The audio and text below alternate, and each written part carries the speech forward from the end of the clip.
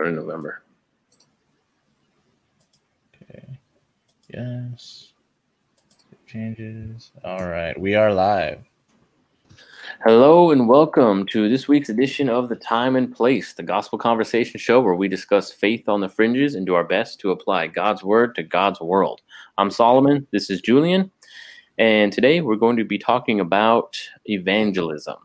But first, Julian, what the heck is going on in the world today?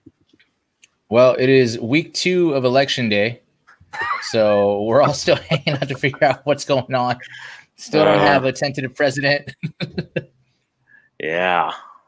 Oh my god. But hopefully this is, I mean, man, it's getting weirder and weirder every couple of days. I don't know. I mean, at this point, it's over, right? There's no chance. Well, that Trump is going to be president. I don't know because I honestly don't know because so CNN runs one map that basically everything is the way that you saw it was, but other sites are running other maps that are like, actually, none of these states have been called, and this hasn't happened, and this is going to a recount, and this got pulled back. So we don't know if they recount, or like even if they go to court or anything like that, like he's going to win like 10,000 votes, and right? No, they're like, talking. Okay, well then, I thought it was like it's still too close, and then it's in some states it's like razor thin. Like in Arizona, I think it's like super close to where it's like a 51 to 49% difference, and it could swing either way. But in some, it's like, well, there's glitches in the system that we're switching thousands of votes for no reason, or thousands, but not like hundreds of thousands. Right? But it's thousands in a county. So like if you factor that into how many counties there are in the state, now you're getting into hundreds of thousands or more. I don't know. Here's what I think is going to happen. I think they're going to recount. He might win Georgia, but again, even if he wins Georgia after the recount, it's still not enough. Like it still doesn't matter. Like Pennsylvania is the one. If he can pull off Pennsylvania, so he's going to sue Pennsylvania or like whatever, and then they go to the Supreme Court. Even the Supreme, that's what I think is going to happen. It's going to go all the way to the Supreme Court, and they're going to say, yes, voter fraud. Congratulations, you win. Here's 10,000 votes. And it's like, okay, now it's still, I just don't think it's going to be enough. I don't think they're going to find enough backward votes to make him mad. I think they'll find reverse votes, but I don't think it'll be enough. It's not just that. The things that are coming forward, and it's hard to see if you're not, because I know you're off social media for one, but even if you're on social media, like you're not seeing it. So glad, dude. So like for the election, I got on for the election night thinking like, I see what everybody's saying, on Twitter. And then it's just like nothing happened. And then it's like, and then I'm sucked into all the news and stuff and just like. Well, the news is dead right now. The news has gone silent. And they're on radio silence because they don't know what's going on. But apparently there's signed affidavits from postal employees, pollsters, people who work at the counting bureaus, all talking about how we're willing to testify that there was massive voter fraud involved in this. Is that Project Veritas? No. This is actual like signed affidavit, like legal. Like you're Again, that's all the news is saying. Voter fraud.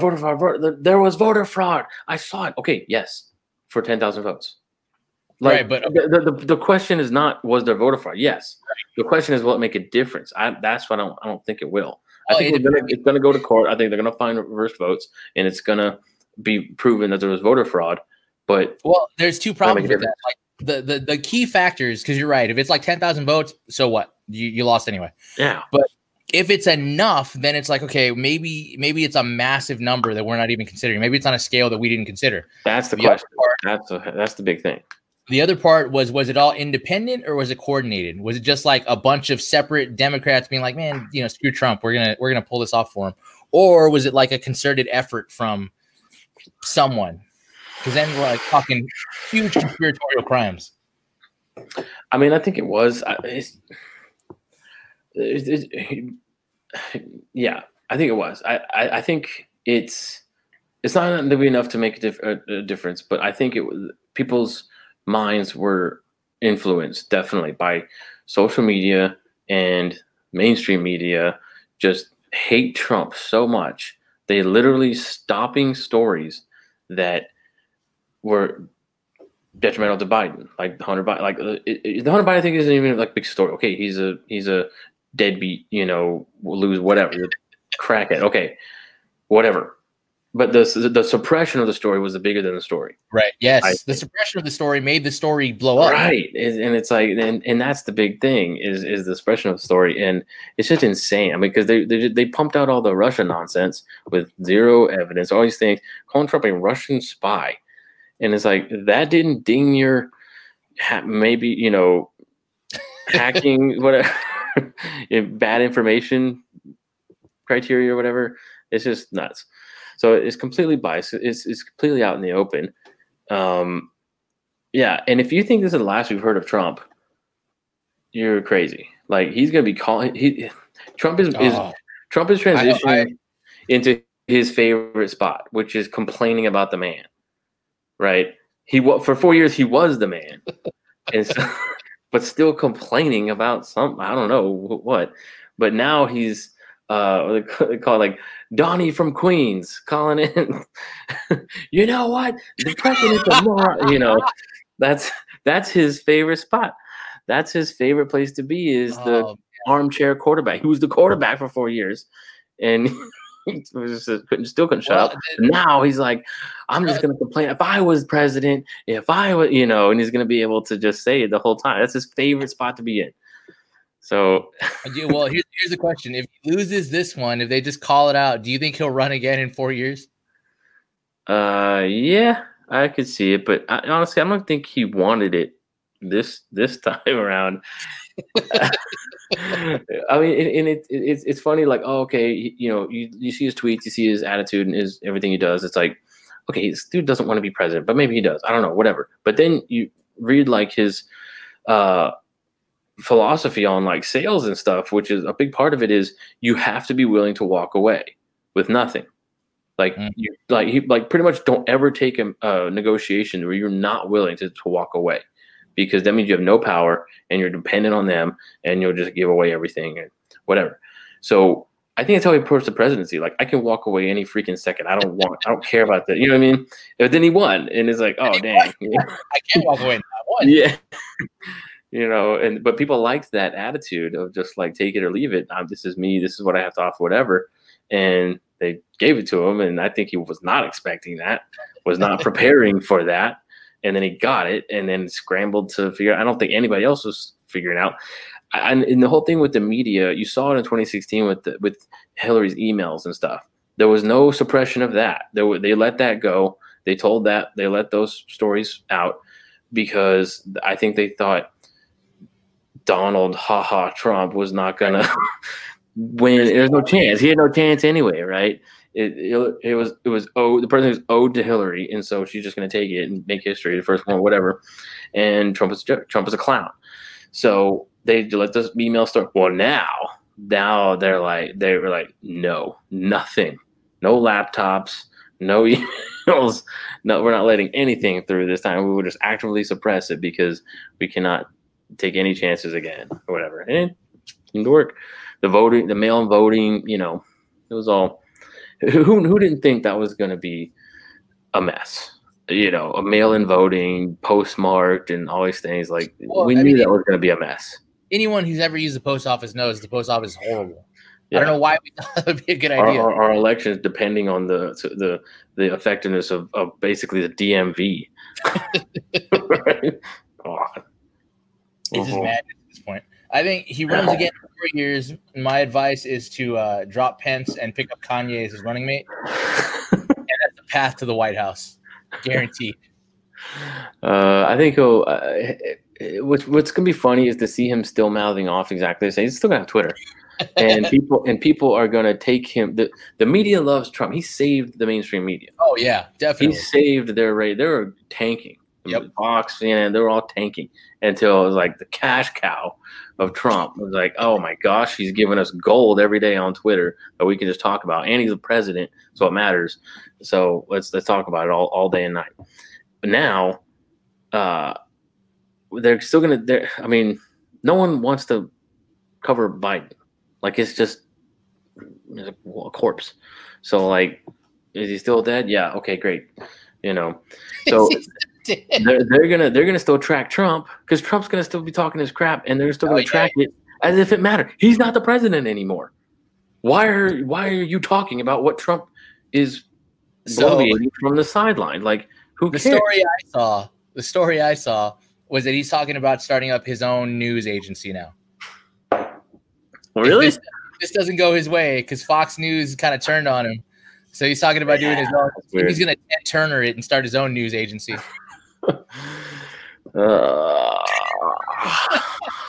And then in a couple of years, it's the Running Man. So, man, that'd be nuts. I mean, I've been listening to the Megyn Kelly podcast, which is pretty good. She's kind of turning into a female Rogan, which is more polished and produced and stuff. But she's got like a lot of cool people on. She had Matt Taibbi on, and he's a really good writer. I really like him a lot. He's a journalist, and I would say center left, maybe lean more left on a lot more things I would like, but good writer. Just like his quality of his writing. I remember reading him. He covered the financial crisis in 2008 and stuff, and I remember kind of picking him up because reading magazines and Rolling Stone. He was a writer for Rolling Stone and kind of covered all the financial crisis and all that. And I read it because the way he wrote about it was very. I don't know anything back then of any of that. I still kind of don't like, but the way he wrote about it was very clear to just the average reader. Like, what's a subprime mortgage? Like, what's, all these things. So, and he's just a good writer. So I really like this guy. He's a good writer. Like, I just kind of remembered his name and stuff. Right. But he's got like an independent thing going on called Substack.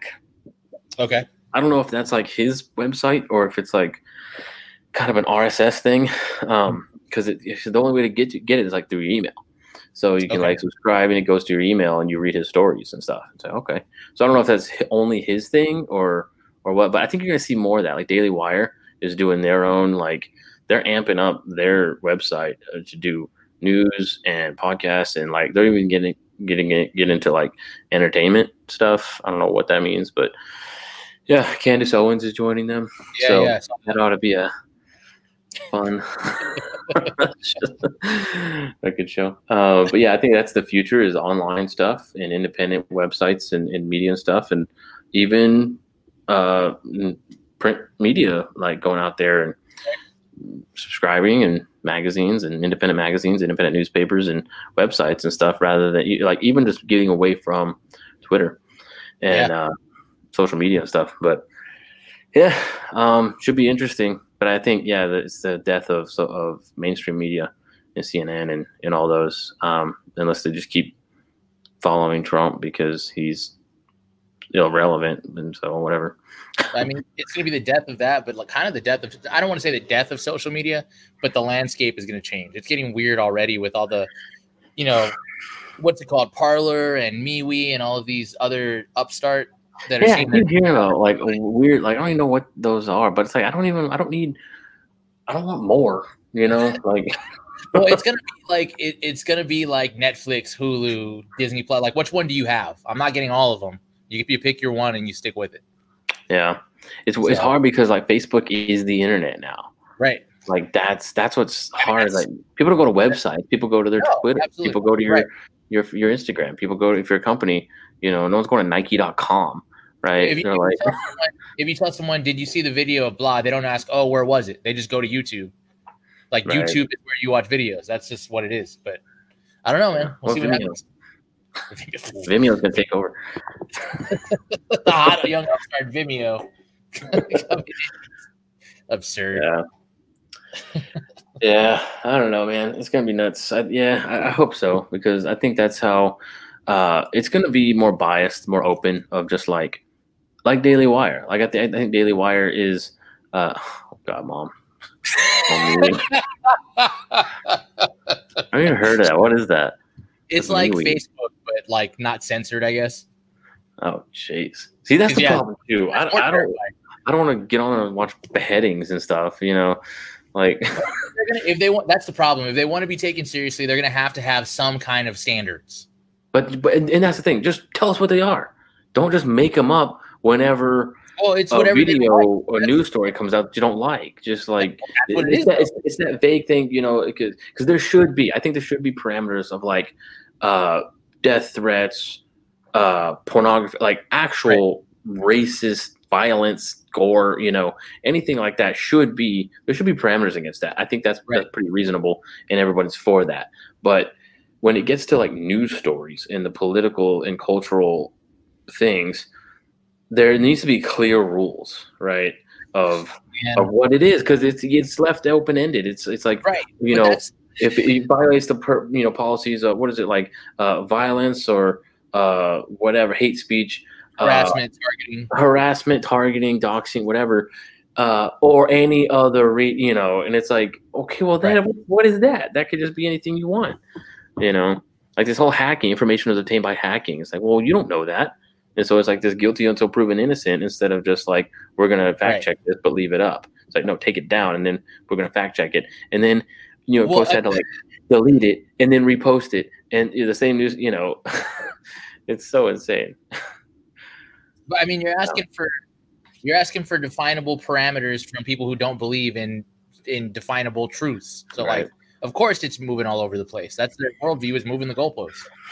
Yeah, and there's just a lot of things that they probably didn't think would even be a problem, of like the president saying something to ingest sunlight. Like, what do you do with that? It's like, we're prepared for that. Like,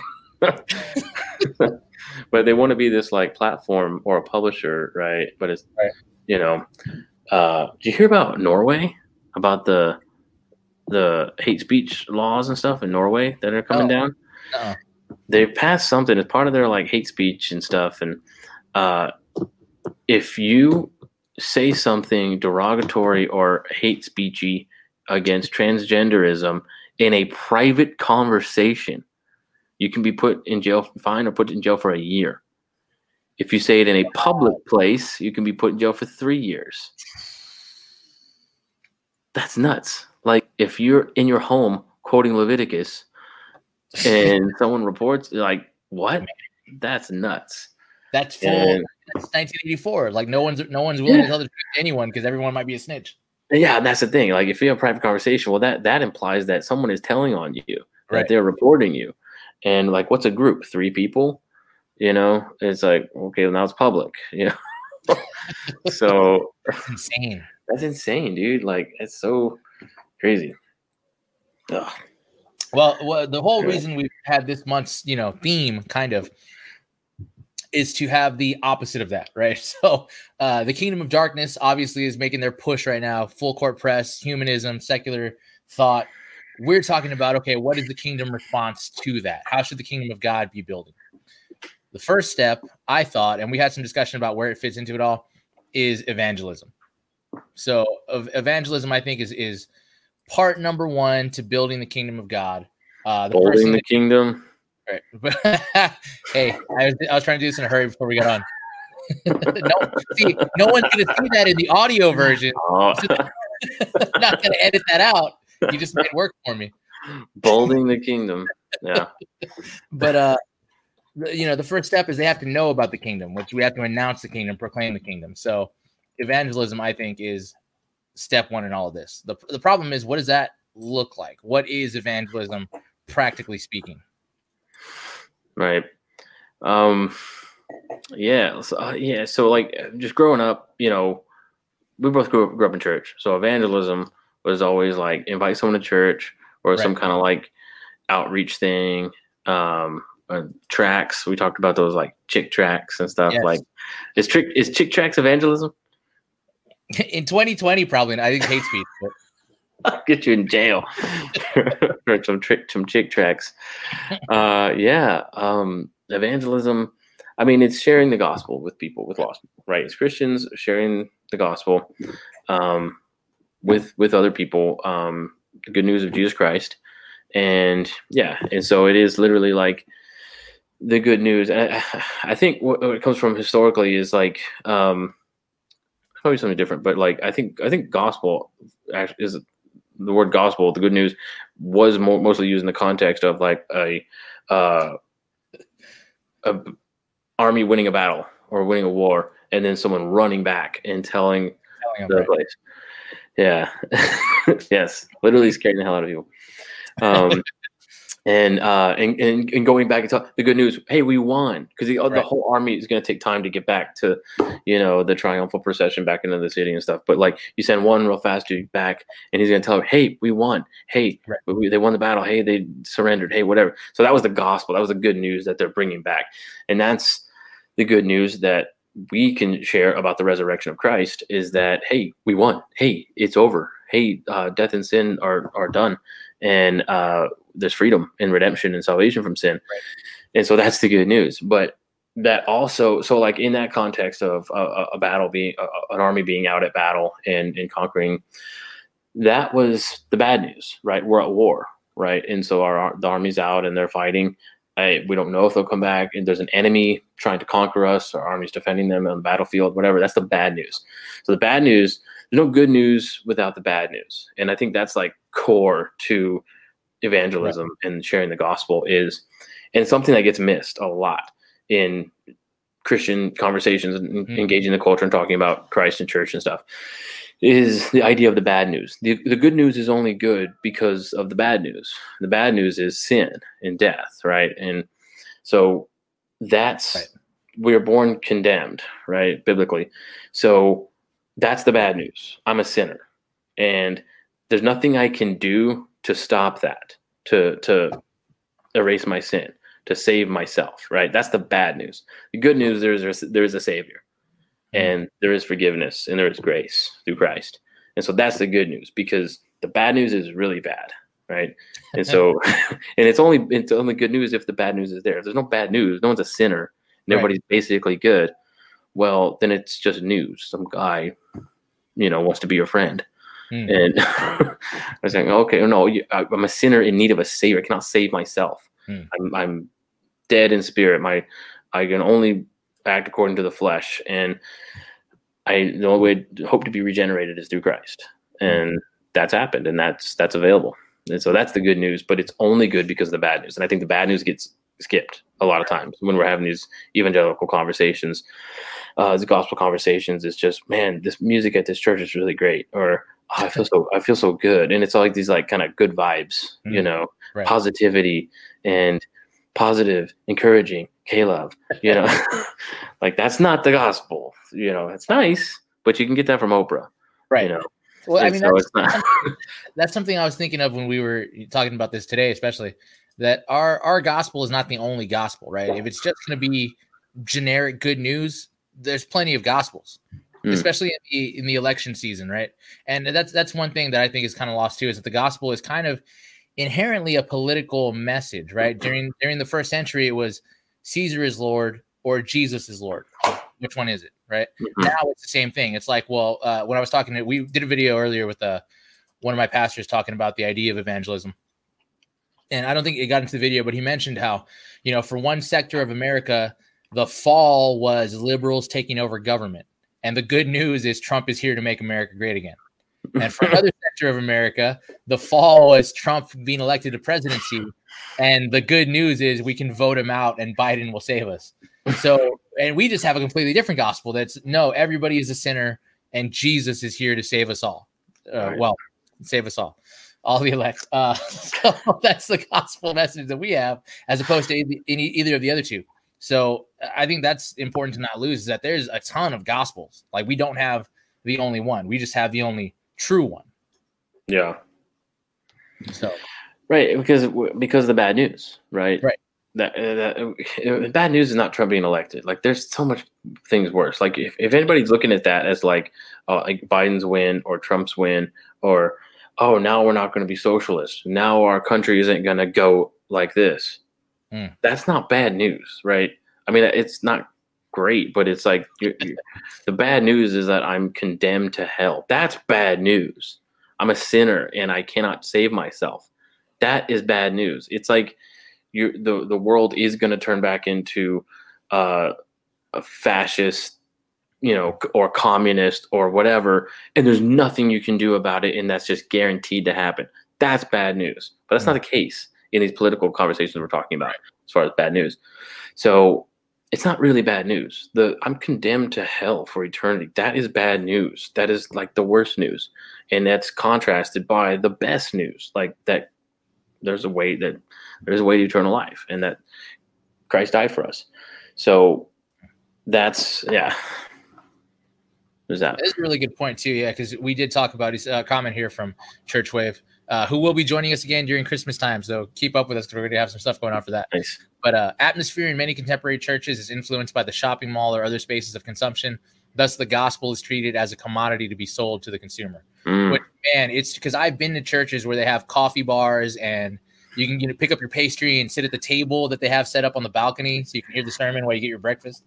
But it's so true. It's like, well, how do I pitch this to you? How do I get you to buy what I'm selling? Right.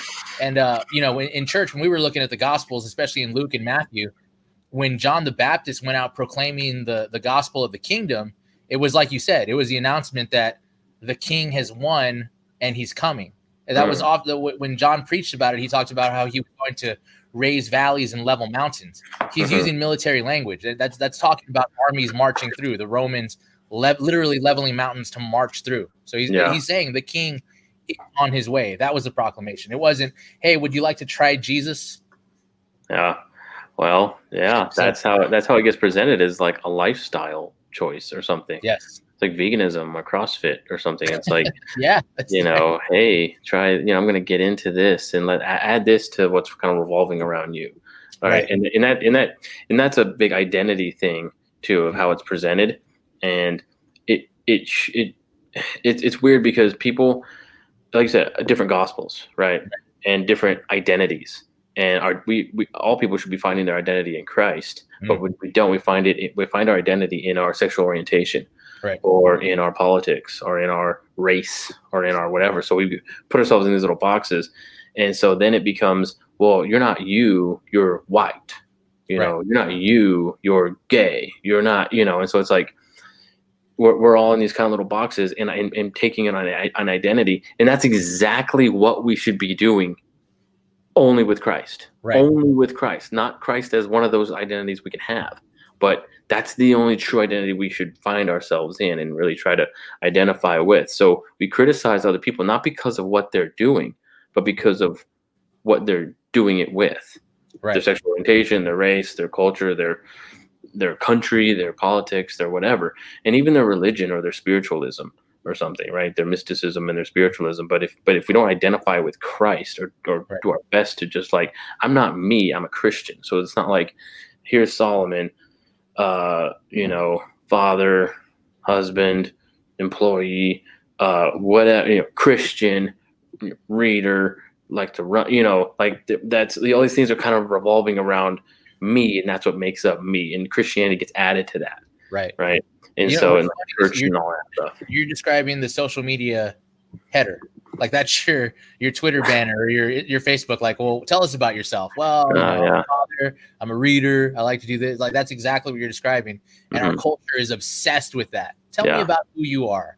Yeah. And we start checking off those things. That's a really good point. Yeah. I remember like you said the show The Middle.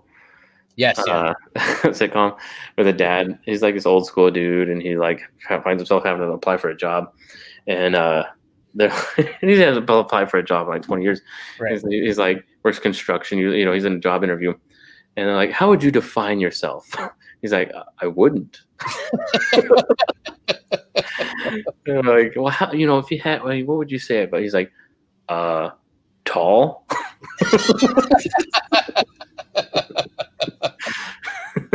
So yeah, we do. We like those Enneagram guys. Like, well, what? I'm a 7, and I'm a encourager, and and we have different versions of that. We have the official like Enneagram kind of strength finders thing, which has value and has there's things to self-assessment, know how you're wired and stuff. But we really just find our identity in those kinds of things, right? Especially if you see a lot in high school, right? It's like, oh, I'm a skater kid, or I'm a theater kid, or I'm a whatever. You find your little group, and then that's you just cling to that, and we have a need for that. But again, finding your identity is not wrong. It's what you're finding your identity in, and that should only be Christ. Right. And so it's like worshiping is not wrong. We're made to worship, but worship what? And we're always going to be worshiping something. So then it's like, that has to be Christ. That has to be God. The So thing about like the Enneagram too and the personality types is it's funny because it can tell you what it looks like to me from the little bit that I've seen is like it tells you what kind of a jerk you are. So you're a type 4. It means you you don't work well with groups. It's like, oh, so I don't like to work with people. You're telling me my flaws, essentially. But like, what's the solution to that situation? Well, the solution. yeah. Well, the solution you're a 5. You can only work with groups. It's like, oh, I'm dependent on people. You know. exactly. Like, well, what are my strengths? Because it sounds like you're only telling me my weaknesses here. Yeah, I know. That's kind of weird. Those things are, I think we're more back and ping ponging around those things. You know, it's not like, well, you're an encourager. It's like, well, not always. Right. I mean, yeah, maybe most of the time, but you know, I can be really discouraging too, or like, you're this, you're that, and it's like, okay. And then we try to think of those things in the situation. It's like, well, I'm an encourager, so, or I don't know. It's just so like, ugh, I don't know. I don't know why that just like makes my skin crawl and stuff. It's like, you're what was it called? I've heard people say this. You're accomplisher or whatever it is. I can't remember. It's like your accomplisher showing, or you're it's like, oh my God, because I said I would do the job, or I said, you know, I raised my hand to volunteer for something. Like, oh, you're whatever, you know. It's like, okay, whatever. I don't know. Just being a human being. Because I did the required thing. Yeah. That what you said about influencing and like try Jesus kind of thing. That is true, and that really is, I think, how Christians approach evangelism is kind of well, it worked for me, it could work for you. You know, I found CrossFit and it really changed my life, and I'm so much, you know, I feel so much better now since I found this thing, and that's really how it gets put across is like, hey, just, you know, this worked for me. I think it could work for you, you know, but everybody's different, and it's just like a roundabout way to say you do you. I'm doing me, and maybe you could do you, and we could, you know, what's cool for you is cool for, you know, whatever. Try it out. Maybe not. Maybe this will work for you. Maybe it won't. You know, maybe you'll like Satanism, or maybe you'll like Buddhism, or like, okay, that's not evangelism. So I was reading this book. It's a really good book, The Unbelievable Gospel by Jonathan Dodson. And in it, he talks about the difference between evangelism. He says evangelism is not proselytizing. So he says a preachy witness is a form of proselytizing, which is quite different from the biblical definition of evangelism, the announcement of God's good news. And it says proselytizers put his faith in rational arguments or social networks. It points them to a faith in a false God. It teaches people to trust in believing the right things in joining the right church. Right?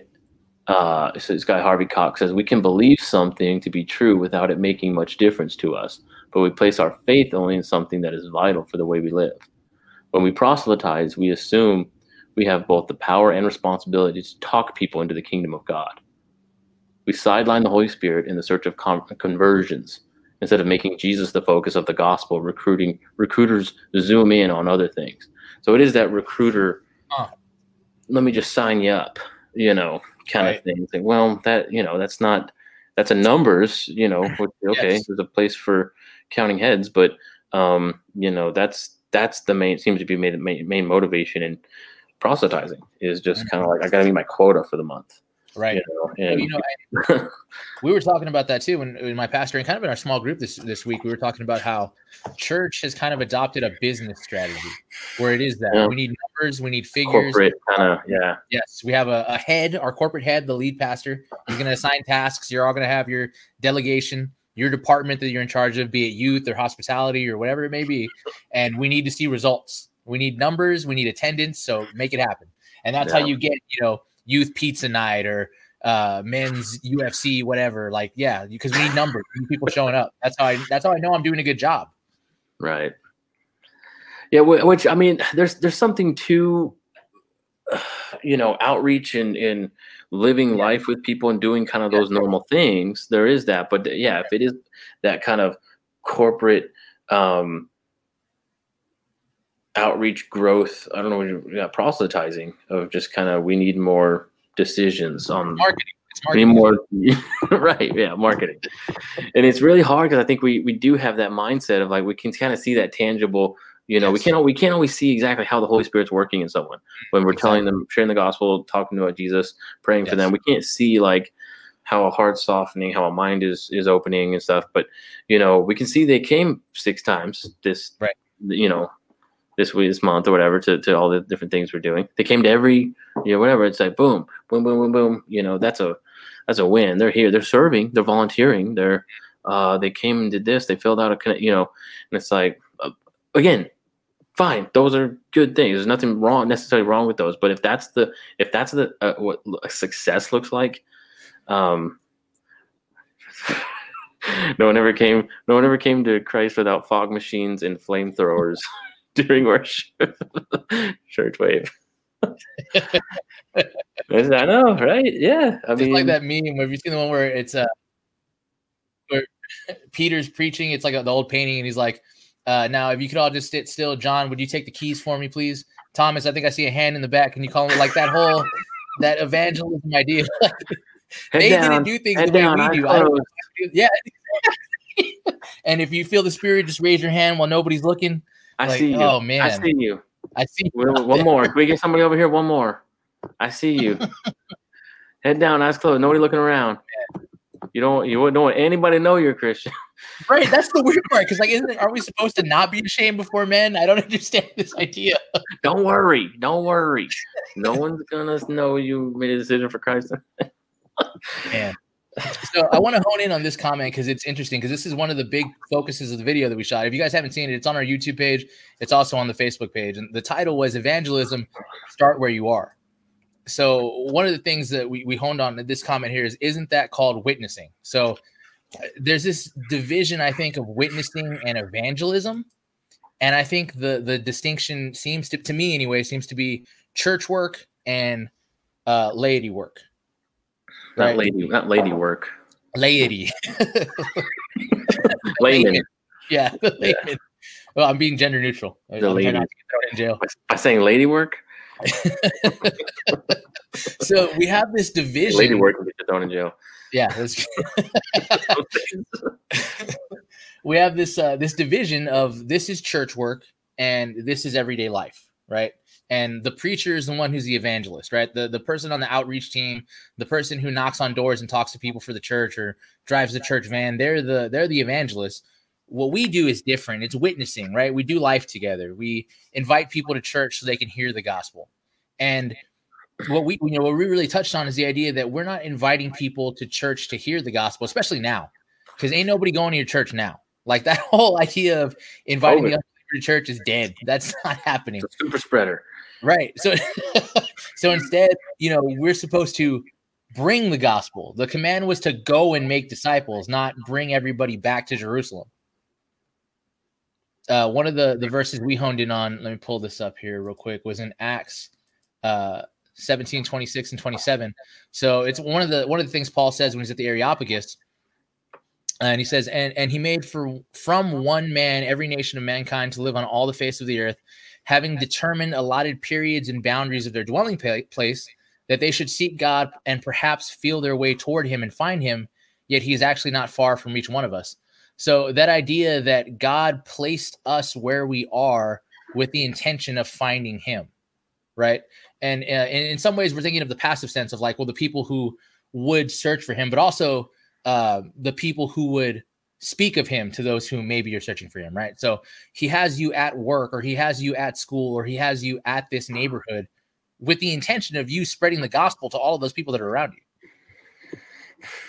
All right.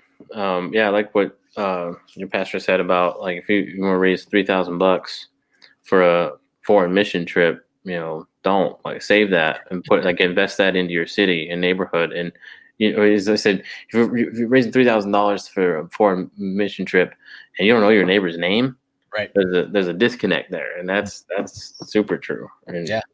But I was thinking, most people raise that money, and instead of just spending, if you're spending yourself, it's a little easier. But it might be harder to raise that money. To not go anywhere. To invest. to invest in your neighborhood or your city. It's like, man, those donors really want a souvenir from Africa.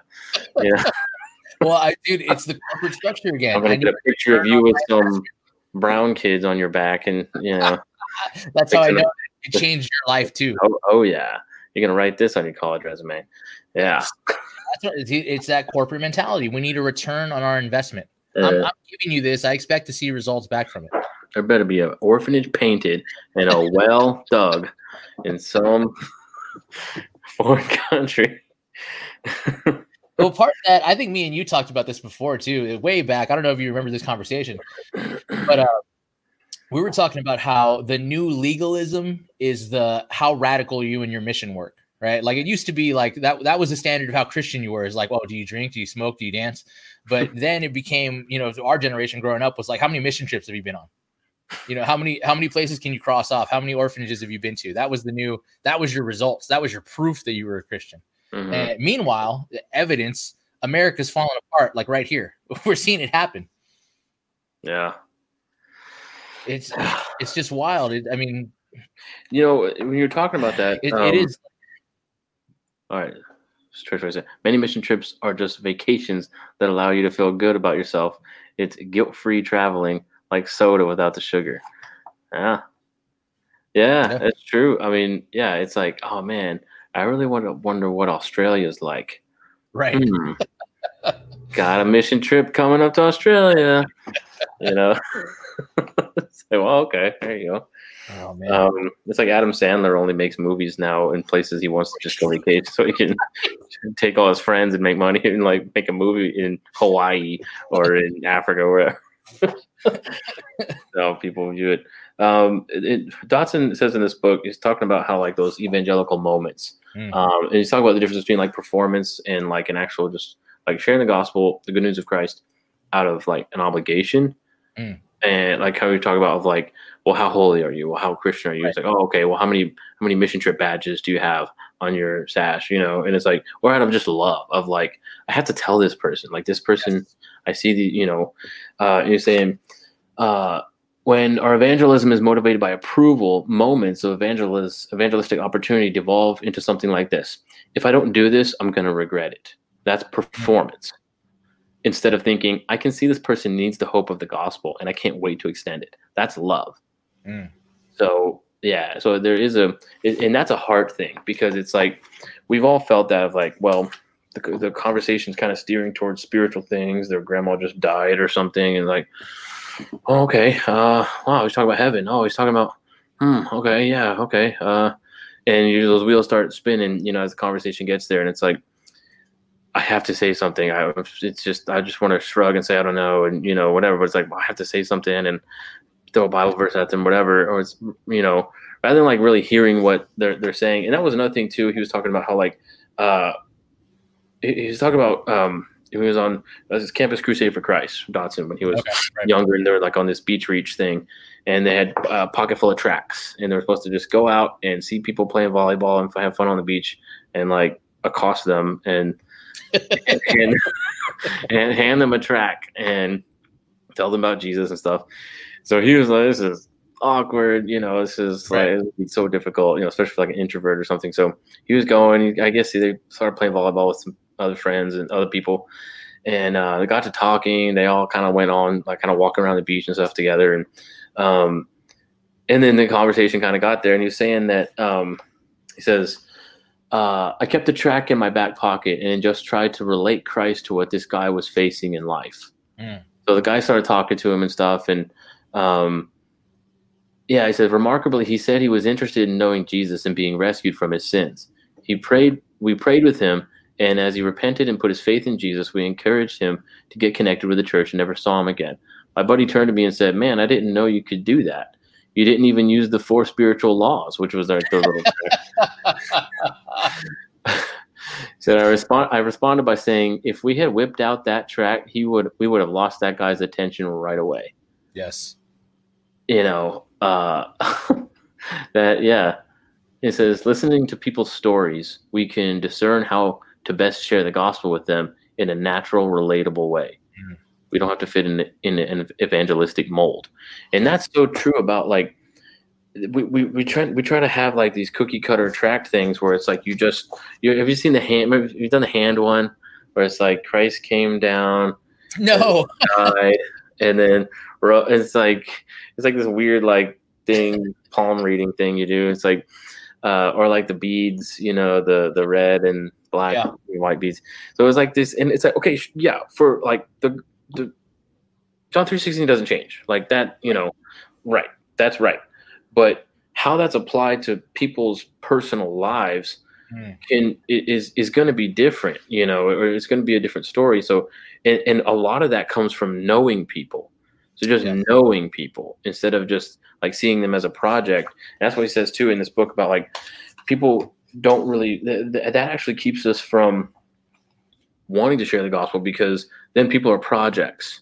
And then I'm just like, I've got my, friend file, and they're just like there, and I'm working on him. Have you heard of like, oh man, I'm working on him. Yeah, he's, I'm working on him. It's like, well, you're sharing Jesus with him. That's great, but you're not working. Holy Spirit's working on him, and you can be praying towards that, and that's good. But that was, yeah, that's what he says. Talking to Carl, my pastor. I found it. We kept bringing up too. Sorry. No, I'm sorry. She says we're slow to bring up the gospel with neighbors, acquaintances, and coworkers because we don't want people to feel like spiritual projects. That's I just want to say that part. But that's 100% true. Right? Yeah, but it's like we shouldn't be doing that. Like people shouldn't be projects. You should just like know them and know Christ and introduce them. Like, yeah, talking to Carl, he was talking about how.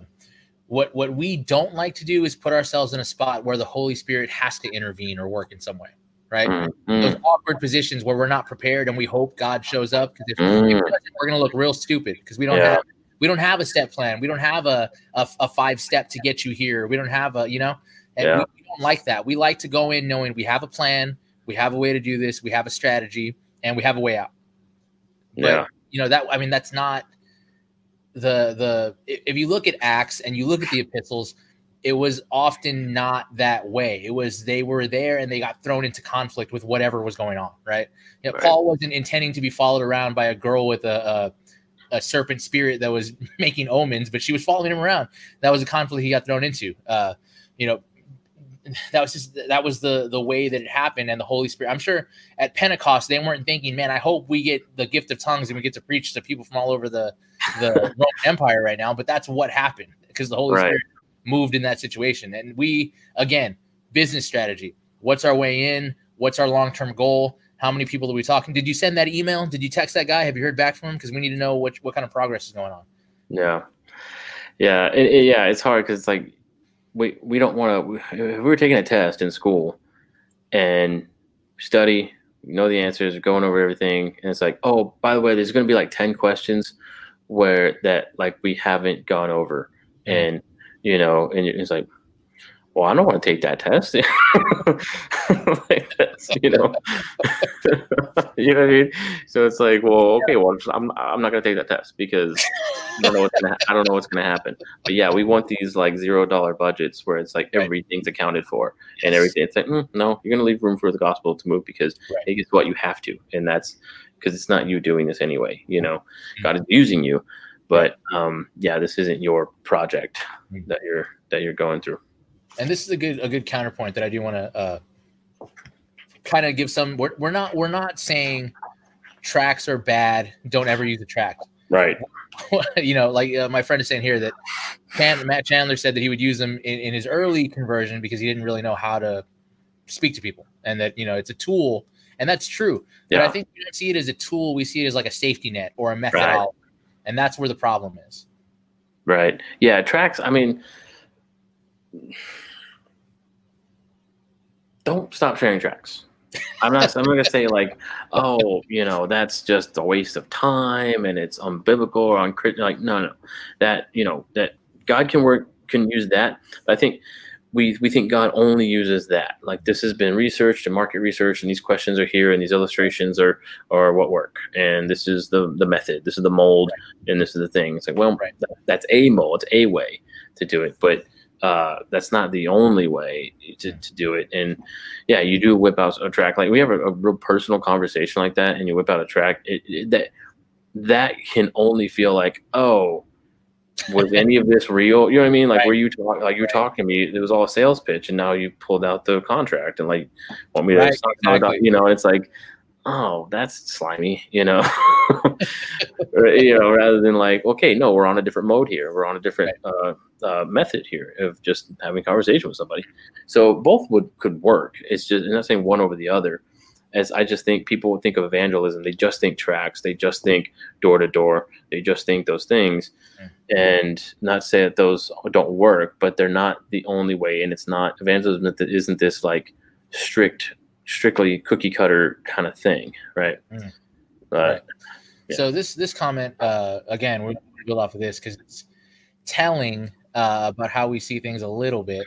But so is church only for Christians to be trained and equipped and then go out and evangelize? So if it is, we're failing miserably. I've always I don't think churches are one we are and training anything. Yeah. I wish they were that. I mean, the first corporate worship on Sunday is for the body, right? Like primarily, that's the goal. The focus is for the body to get together and worship corporately, right? For us to be trained and equipped. Yeah, I would say so. The outreach work should be our everyday life, right? Like, I mean, your first is a little bit switching topic, but a little bit. But your first evangelism outpost is your family. Like that's where it starts, and then from there it bleeds out into, you know, if your kids are in school, to the other parents, whatever job you have, to your coworkers, wherever you shop, to whoever's there. But yeah, it's evangelism is just an outgrowth of the Christian life. This idea that the phrase that my pastor used that I really liked was ministers of reconciliation. Each one of us is that. Like, it's not, well, I wasn't trained for this. Well, no, you were called to it. This is, you know, if you are indwelt by the Holy Spirit, you have a responsibility to go out and proclaim the gospel. Yeah. I read this book too. It's called The Unsaved Christian, Reaching Cultural Christianity with the Gospel. And I think that's what a lot of our churches are filled with, is cultural Christians who think they're saved.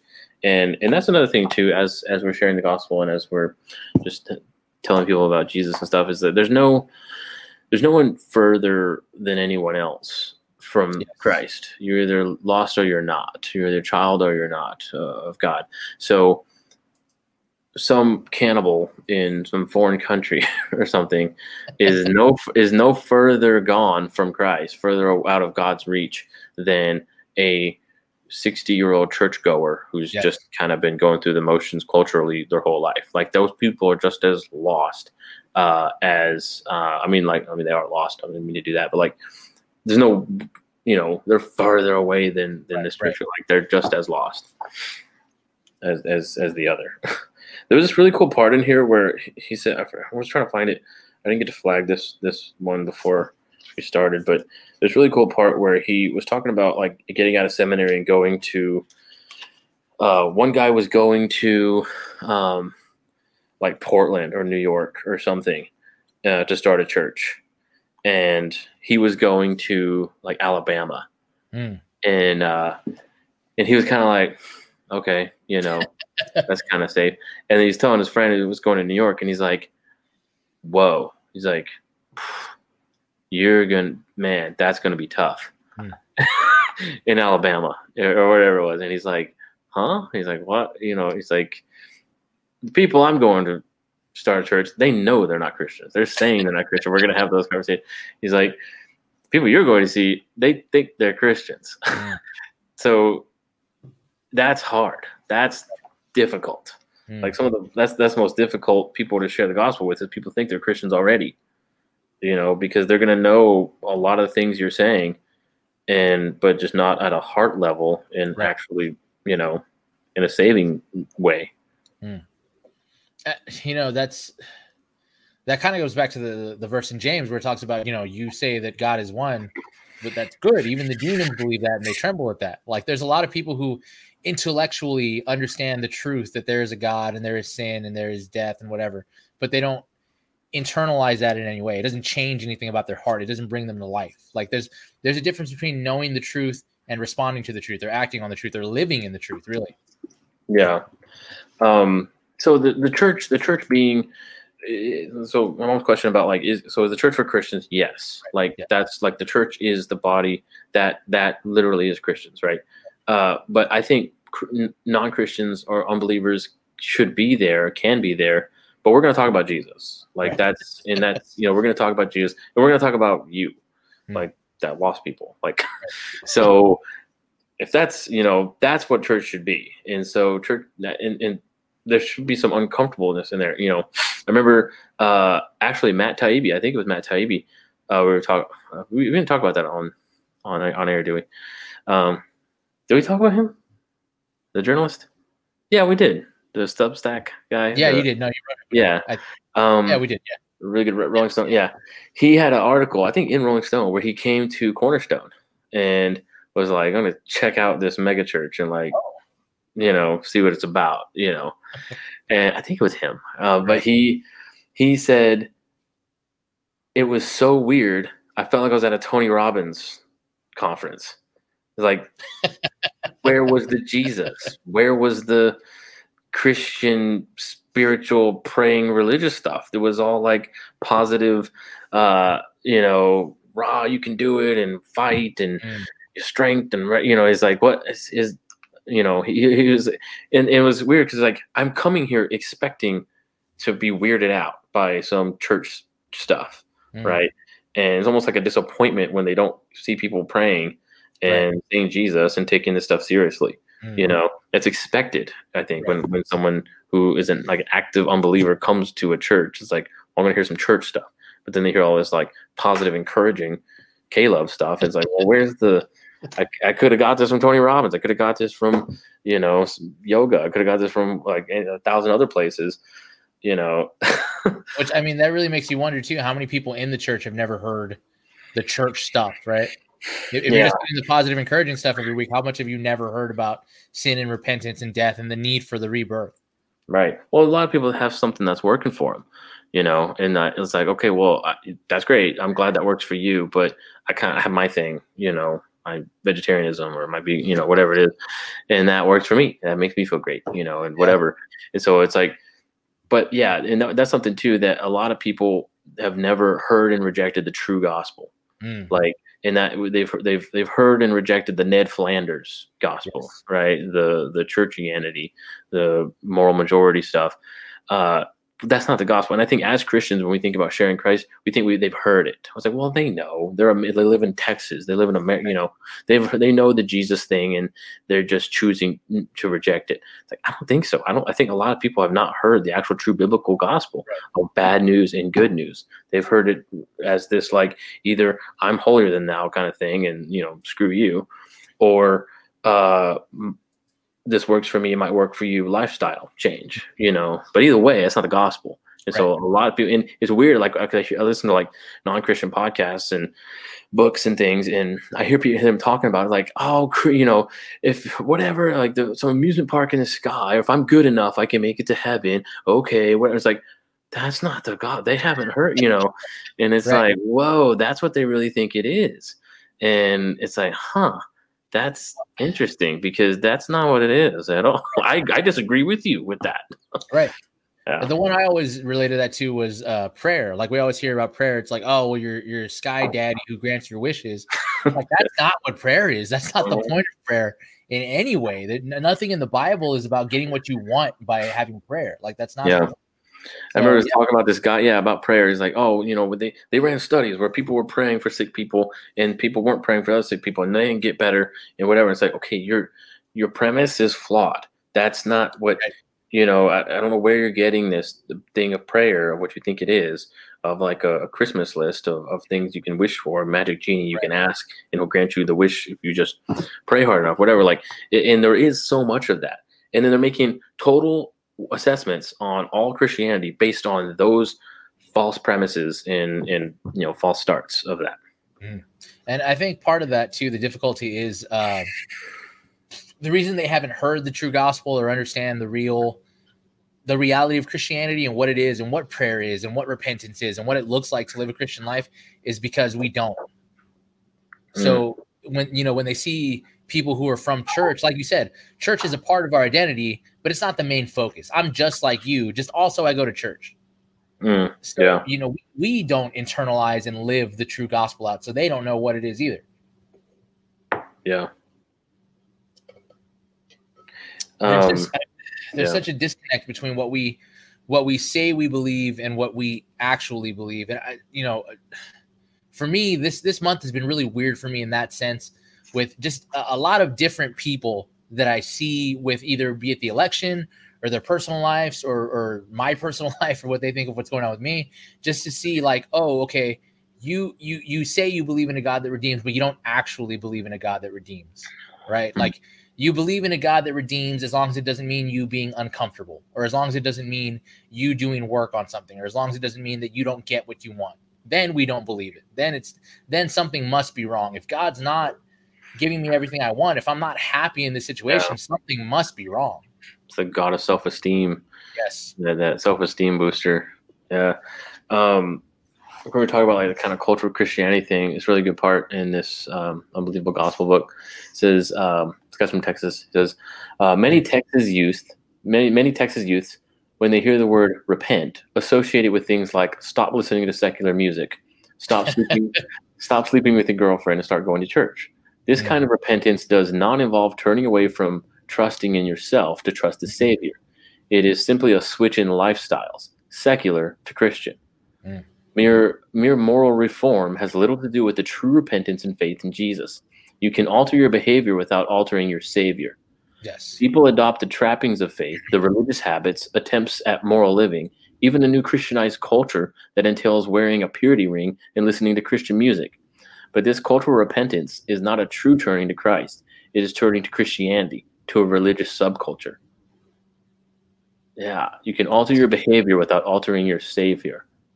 And that's what it comes, it again, like the point is Jesus. Yes. Not even Christianity. You can come to Christianity without coming to Christ, right? You're this subculture. I put on a purity ring and I throw away all my rated R movies and now, but all you've done is change a lifestyle switch. Yes. You're not put your faith in Jesus Christ. That's the difference. It all hinges on Christ, on everything, including coming to Christianity. You got to make sure you're coming to Christ. Right. Man, how many people have we sold that to though? The moralism and not coming to Christ, how easy it is to throw away all your CDs. Yeah. You know what I mean? Like that, sure. I feel, and I feel great when I do it. So it must be doing something. Right. I stop cussing. Oh, clean living. Yeah. But again, like Keith Richards did that with, you know what I mean? Stop drinking and stop, like how it's like, that's not Christianity. Like that's what we sell it at, because that I think is easier to do. It's easier just to change my behavior than it is to like actually repent and say Christ is it. That's all. I'm a sinner in need of a Savior. I confess my sins and repent. I'm wrong. It's harder to say that. Like, I'll do better. I'll stop cussing and I'll stop, doing this and that, whatever. And then I'll feel great. Well, it's not about feeling great. It's about coming to Christ and having Him be your Savior. We, a couple of months ago, we were going through Colossians, and there's a whole section where it talks about that. Is why do you hold to these earthly ideas of do not taste, do not touch, do not listen? They may appear to have a form of godliness, but in reality, they're just human precepts, right? So it's that idea that if I can moral myself, then I'll be acceptable to God, right? God will look at me and he'll say, well, you didn't cuss, you didn't drink, you didn't smoke, you're good to go, right? But the reality is like, okay, you didn't curse, you didn't smoke, you didn't drink, you also didn't love God with all your heart, soul, mind, and strength. You also didn't love your neighbor as yourself. So you haven't got to the sin at the root of the issue. Yeah. I think, in my personal life with other guys that I talk to, we have the same kind of issue. We're talking about our struggles, and there's that temptation to always turn back to like, why aren't I over this yet? Or why hasn't my own personal effort made me able to get past this thing yet? And it's that same thing. We're not relying on Christ to get us through this thing, not us to pull ourselves over with our own moralism or strength or whatever. This program that I signed up for should be working. Covenant Eyes should be taking care of my lust issues, but it's not. So like, why is it not? Well, because Christ is the answer, not your password blocker or whatever it is. Yeah, you know the password to Covenant Eyes, right? Like, right, exactly. Right. Or someone does, you can just get around it. Yeah, well, there's a will, there's a way. And right, there's exactly. Yeah. Right. And that's why Christianity is a changing of the will. Yeah, and not right? It's like, well, I've changed my lifestyle. What's right. Why isn't this happening? Yeah. I did want to get to something that Lewis said, where he said more than responsibility, evangelism is the natural response to being in love with Jesus. Right. That's it. That's right. It's not if we're questioning, man, should I tell this person about Jesus or should I not? Whatever. It's like, okay, there's some heart issues there as far as your commitment to Christ and your the zeal for Christ. If it's a question, right? And so it should just be like kind of pouring out of you, Like I don't question whether or not I tell somebody about this great comic I read or something, or like a great movie I saw. It's just like, it was awesome and I need to tell somebody. But like there's no like, should I tell them? Whatever. It just kind of happens. Like if you know me, I like comics and that's just whatever. Right. So like that, that does remind me of Acts 4. And when the Pharisees and stuff are talking to Peter and John. Yes. And it says, but being the man who was healed standing beside them, they had nothing to say in opposition. So it's more in 4:20. It says, but Peter and John answered them, whether it is right in the sight of God to listen to you rather than to God, you must judge. For we cannot but speak of what we have seen and heard. And when they had further threatened them, they let them go, finding no way to punish them. So it is that. But I love that. For we cannot speak of what we have seen and heard. Like whether this is you say what we're doing is right or wrong, that's for you to judge. But we're just gonna say it. Like this is just kind of coming out of us, and we can't help but speak about what we've seen and heard. Like we saw it and we heard it and we know it, and this is just gonna be coming out of us. So. You do with it, what you will. Yeah. I just love that of like we cannot help but speak about what we've seen and heard. And that's like the approach, that heart approach of like that zeal. Like it's just gonna, if you know me, you're gonna know Christ. Like that's just part of me, That's hopefully. So that should be a prayer. 2 Corinthians also has that same kind of idea when it says where is it here? For we are the aroma of Christ to God among those who are being saved and among those who are perishing. To one, the fragrance from death to death, to the other, fragrance from life to life. So it's that idea of like we're the aroma of Christ. Like it bleeds off of you. It's unavoidable. It's inescapable. But part of that too is that idea of what have you committed your life to? Have you committed your life to soft moralism, to asceticism, or have you committed your life to Jesus and the kingdom of God? Yeah. And that's, and also that like of it just kind of coming out of you, a favorite apologetics verse is 1 Peter 3:15. Right. But in your hearts, honor Christ the Lord as holy, always being prepared to make a defense to anyone who asks for you a reason for the hope that is in you, yet do it with gentleness and respect. Giving an answer, prepared to make a defense to anyone who asks you for a reason for the hope that is in you. That assumes they see a hope within you. So it's like they're asking because they saw something right in you, and they're like, what is this? And you be prepared to give an answer, to give a defense to anyone who asks for a hope that is within you. So, and nothing makes me more happier when someone just like, hey, I got a question about church. I'm like, yes. It's like, because I'm not bothering that, I'm not, I feel like I'm like shoving it down their throats or something. They come to me of like, hey, you go to church, right? Hey, what is this about? I saw this on this movie or something. And what, it's like, oh, I love that. Or, just any sort of questions about anything or about, whatever. because then it's like I can just I'm not bothering you. You're coming to me, and that's awesome. I love it. Right. I'm like I want that, but that I want them to know that I'm someone they can come to. You know what I mean? And so that's just my life and how I treat people and how I do things. And so like that should just kind of be radiating out with that, from us. And yeah, they'll see that hope within us and then come asking. Hopefully, that's the best. I love when that happens. But I mean, that gets back to the idea of knowing your neighbors and knowing your coworkers. Like for them to know you, you have to know them. Mm-hmm. And there's this idea of kind of isolated living, right? Like, well, I don't want to get into my personal life. I don't want to talk about this kind of stuff at work, or even, I don't want to shove religion down their throat or whatever. But it's like, when someone's choking, you don't think, well, I don't want to force the food out of their mouth. That's, that's not my place to say whether or not they should be choking or not. Yeah, the bus is coming. I was like, well, Right. you shouldn't push people. Right. It's like, it's not my job. A bus is coming. Like what? Yeah. And I think a lot of times too. Penn Jillette was the one who said, Yeah. No, we got a lag. I think you cut off before I did. No, I'm sorry. Yeah, we got a delay here. Go ahead. Penn Jillette is like he's a staunch atheist, and he's the one who said before, if you believe in God, if you believe in Christianity, if you believe that there's eternal hell, and you don't tell everybody about it, you must hate them. Like, how hateful are you to believe that somebody's going to hell and decide that you shouldn't tell them there's a way out of it? Yeah. Let's come from an atheist. Right. Like he gets it. And you like, that's a rough one.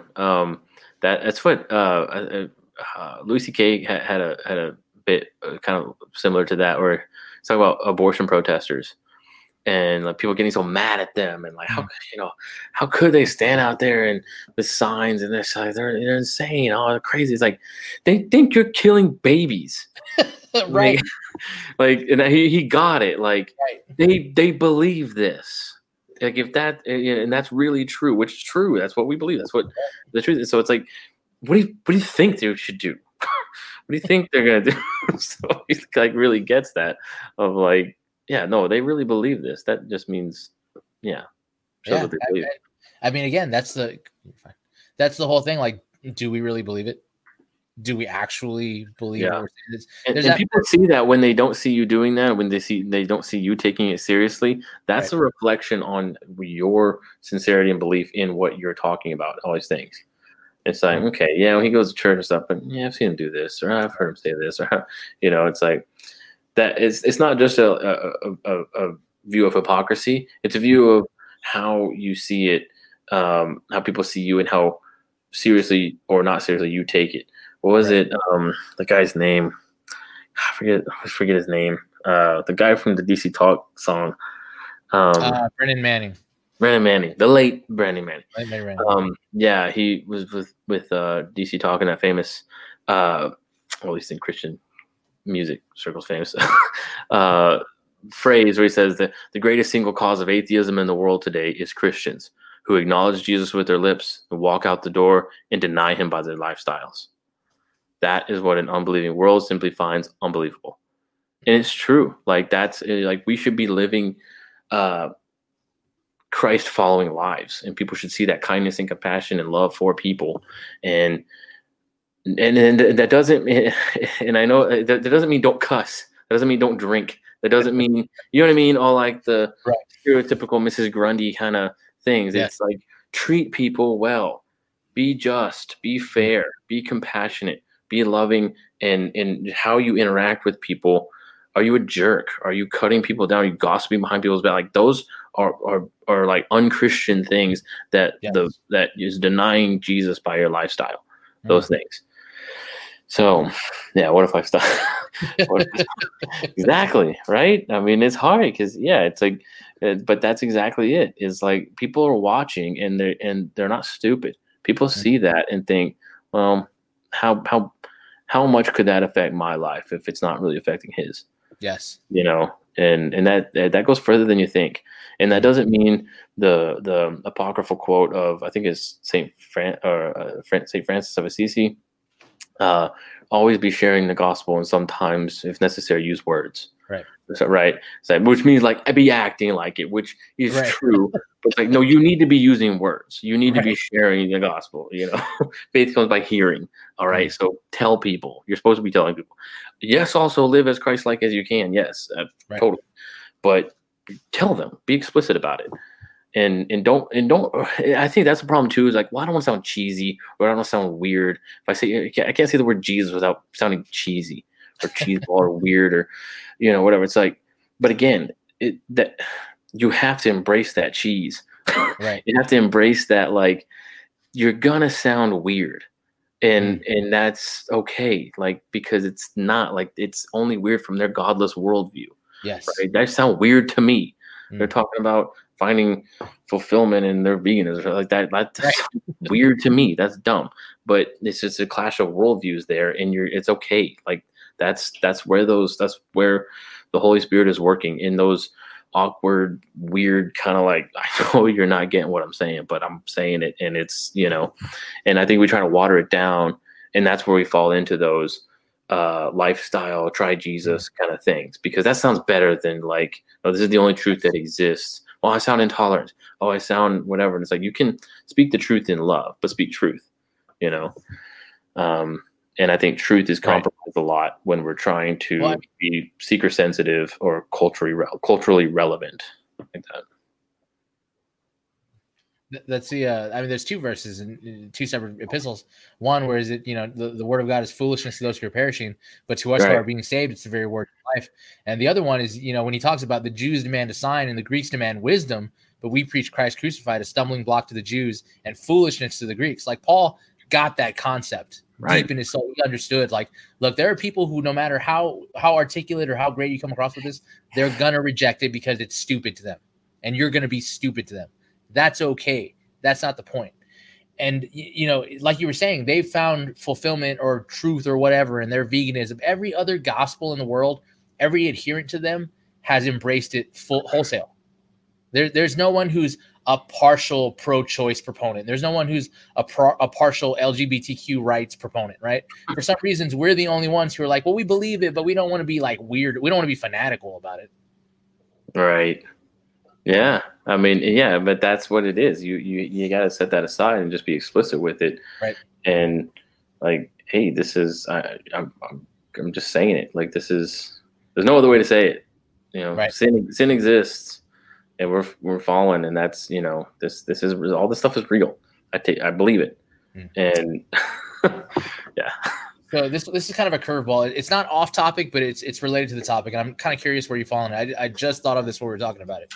So when we talk about how your lifestyle should reflect the idea that you belong to Christ, we're not saying something radical. That's a biblical concept, right? They'll know you by your fruit. People will know you're my disciples by your love for me. The fruit of the Spirit is, peace, joy, gentleness, all of those things. That's a biblical concept. Why is it that we're afraid to question someone's Christianity if we don't see those things, right? Like, if anything, it should be a loving concern. Like, hey, I know you're saying you believe this, but the evidence is not stacking up. I'm concerned that maybe you don't really believe this. Why are we afraid to talk like that to people? Yeah, I mean, because it's intolerant. Because it's like, well, how dare you assess my? It's that accountability versus judgment kind of thing. I was like, well, I've heard you speak. I know you say we believe these things, but what you're doing here, that doesn't line up with Scripture. That's a sin. That this is, it's kind of those accountability things, and it's going to be that person's heart of just receiving that rebuke, or in rebellion, and just kind of doubling down and like, well, no, I mean, that's not, whatever. And it's tough too, like in the modern American church, because I've had a situation where someone who I've was at church with, had conversations with, brought their Bible to community, like, and it's like, and then I see them saying things online, and in a private conversation, like, hey, well, I think it wasn't private, but like, hey, what does this mean? Like, what are you saying? Right. And then they're kind of going full bore on some wild, godless kind of worldview thing. I'm like, what are you talking about? It's like me rebuking you on Facebook, like, what are you saying? And then you're saying some insane thing, and it's like, going back and forth, and it's like, okay, well, I I thought, this isn't right. Like, but it's different when you're rebuking someone who's not a Christian Mm. and kind of acknowledges that they're over here on with Christ or whatever, rather with someone who's professed Christ and a biblical Christianity, rebuking that person. I think there's a different, especially with your relationship with them, they're going to receive that differently than someone who thinks they're a Christian because they're born in Texas. And how dare you question my personal relationship with my higher power? It's like, okay, I can't even tell you where you're wrong about that. We're gonna start. Yeah. But it's hard because it is that like unsaved Christian thing of like, well, you're not saved because you love the Hallmark Channel, like in Joel Osteen, right? You know that, right? But but I think a lot of people don't know that. So you just come out kind of questioning them. This is their whole, again, they find their identity in that Christianese religion thing. And so your question, that's their God, this cultural American dream Christianity. And you're questioning that. Well, you're questioning their God. Well, that's why they're getting mad, right? Because anytime you question or rebuke someone's idol or God, that's their worship, that's their identity. Well, yeah, you're going to get some pushback on that. But but if you're both following Scripture and the God of Scripture, then you can point to the Scripture and say, hey, this thing we both say we believe, here's why that's wrong. What you're saying, what you're doing is wrong. What you're saying is wrong, according to this thing we both say we believe and can point to, right? It's not like, well, according to my version or according to my opinion or my whatever. It's like, okay, that's going to get some pushback. But if you point to something that they say they believe, the problem is those people probably haven't said they believe true biblical Christianity. And that's a real dividing line when like you want to divvy up cultural Christianity and make a stark contrast between that. Say you believe the Bible's 100% true. Right. That'll weird the Christians out. Huh? Oh no. I mean, well, well, it's old. I mean, come on. Today, it's like, no, there's the dividing line. This is really, we're not together on this. Yeah, that's the irony of that. That's the first temptation, right? Has God really said? Is this really true? Is this really for today? Yeah. It doesn't change. It's amazing how it does not Serpent change. in the garden. Yeah. It's all the same. Did God say? Right. Yeah, it's the same little questioning. We talked about that in community group recently. Like, it's always those little. It's never like, try heroin and worship Satan. It's you know what I mean. It's not. Right. It's not. It's always like, well, what does this mean? What is that? It's this translation and the Hebrew, and it's like, okay, yeah, that makes sense. Okay, so it's always that little slip in kind of gradual drift rather than just like start cut off. I think that's easier to contend with. It's like, okay, well, yeah, you're talking crazy, but it's like, that doesn't sound so crazy. Oh yeah, what does that mean? Those things kind of creep in. It's always a toe. It's interesting that. In Colossians, I think it is too, that Paul talks about how he wishes that they wouldn't be led away by plausible arguments. That's what's interesting. He's like, the arguments you're going to hear are plausible. They make sense to a degree. And I hope that you're not led away by them because they're still not the truth. So I think it is that stark. We talked about it a little bit on the scaring the hell out of you episode where, we like to think of evil as like dark and brooding. And of course we'd avoid it if we saw it, but it's not. It's just a hair off. It's just slightly not in line. Yeah, I know. It's like people used to point to like AC/DC and Black Sabbath as like, look, they're corrupting our youth, but they're saying nothing about these godless public schools and different political, cultural ideologies creeping in. Those just slipped right through the back door while everybody's looking at Black Sabbath and AC/DC and Hell's Bells and all those things. Like, that's the start. It's the old Lord of the Rings quote where they're questioning Aragorn when they first meet him. Of like, should we trust this guy Strider? Who he's all dirty and ranger guy. But he's wanting to help us. And he says, I think an agent of the enemy would look fairer and feel fouler. This guy looks foul but feels fair. But I think an agent of the enemy would look fair and feel fouler. you know, and you saw him on the white, you know, and like Right. these kind of thing. Right. Yeah. Yeah, it looks more like that usually than the Urukai, you know. So one of the points we really wanted to hammer home, I really felt personally about this, is the idea that evangelism starts where you are, right? Yeah. Evangelism has to be an outpouring of your life. So what does that look like to anybody who's listening right now? And, you know, we're, you know, cards on the table. Neither of us are seminary trained. Neither of us are clergy in the proper sense. But, you know, this is still something that we have to work at, right? Like we have to be evangelists. So how does someone who's just a average person get started in the idea of looking at life as a mission field? You know, ministry starts at home. We're both family man, and just like, you know, and this kind of struck me recently. It feels like a given of like raising your kids in church in Christ and teaching them the Bible and stuff and praying with your family and stuff. It's like, okay, well, yeah, that's where, you know, as for me and my house, we shall serve the Lord kind of thing. It's like, cool. But the statistics of college freshmen who no longer attend church and no longer read the Bible and growing up in that, make it not such a given anymore, right? Like, oh, it's a given, yeah, my kids, but that's, you know, well, that's not such a given. Like that's the long game.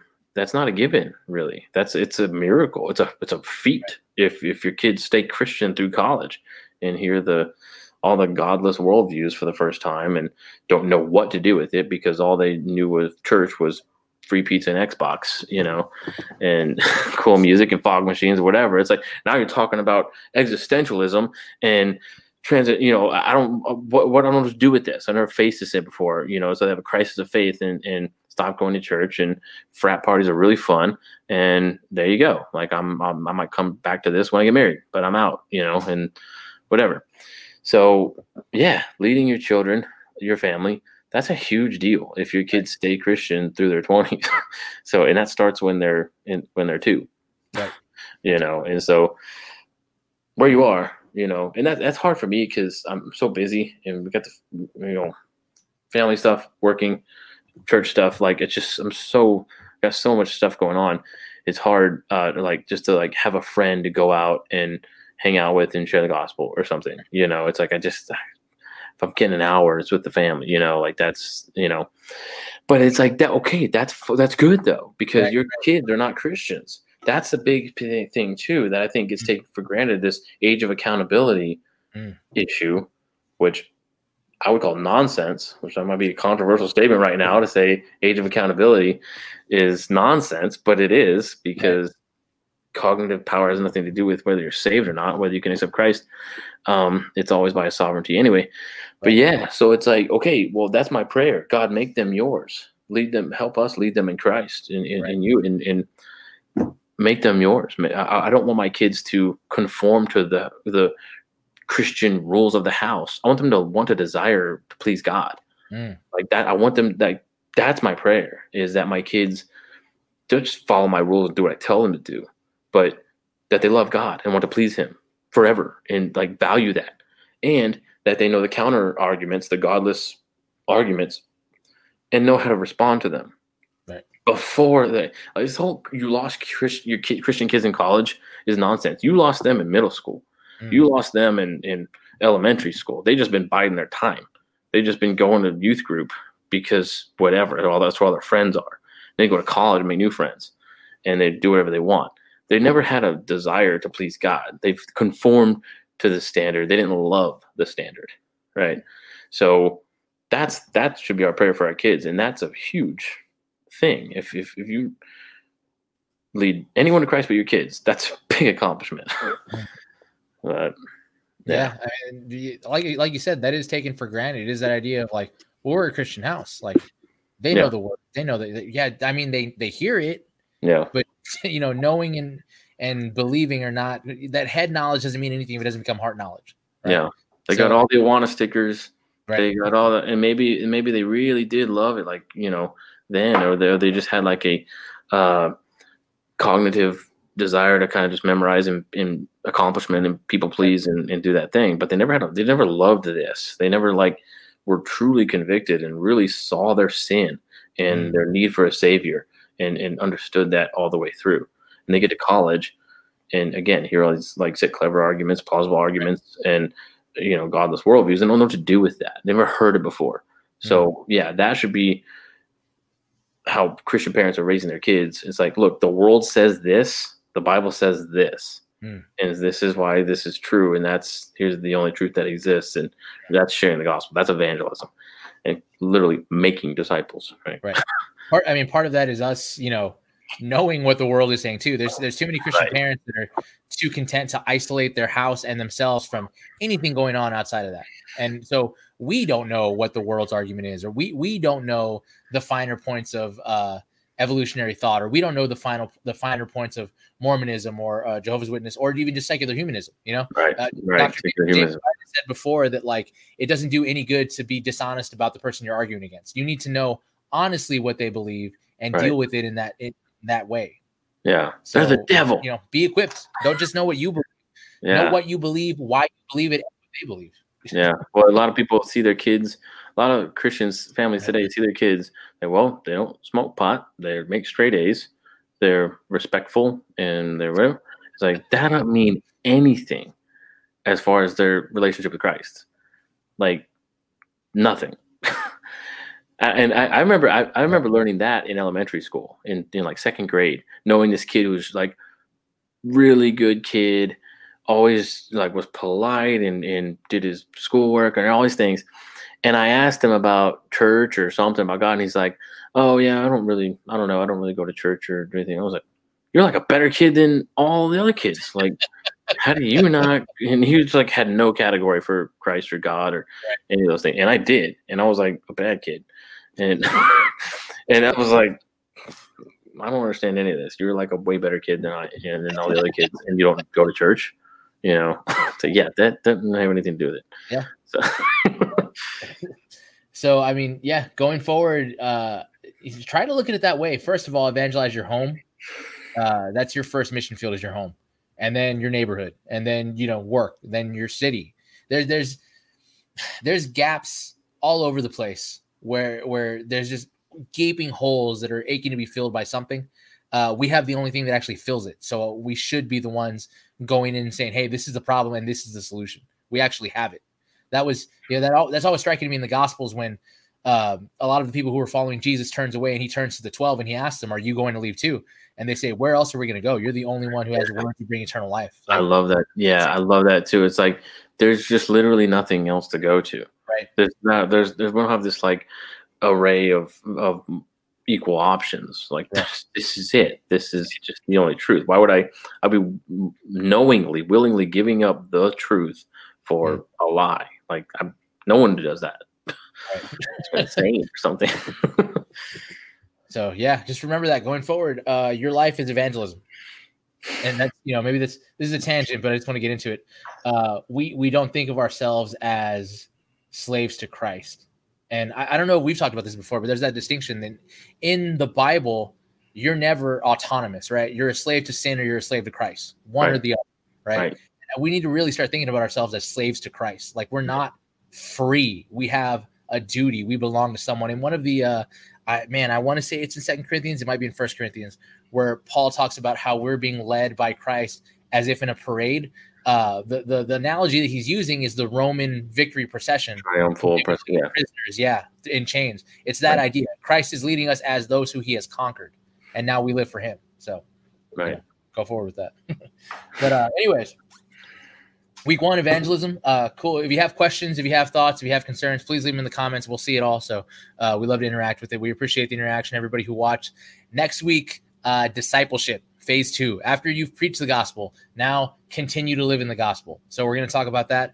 Hopefully we'll have another video to go with it. If you haven't seen it yet, it is on our YouTube page and on the Facebook page, Evangelism, Start Where You Are. So check that out because I think it was a really good conversation. Yeah, it was good. Cool. Until next week, this is the time, this is the place. We'll see you guys. See you. Bye.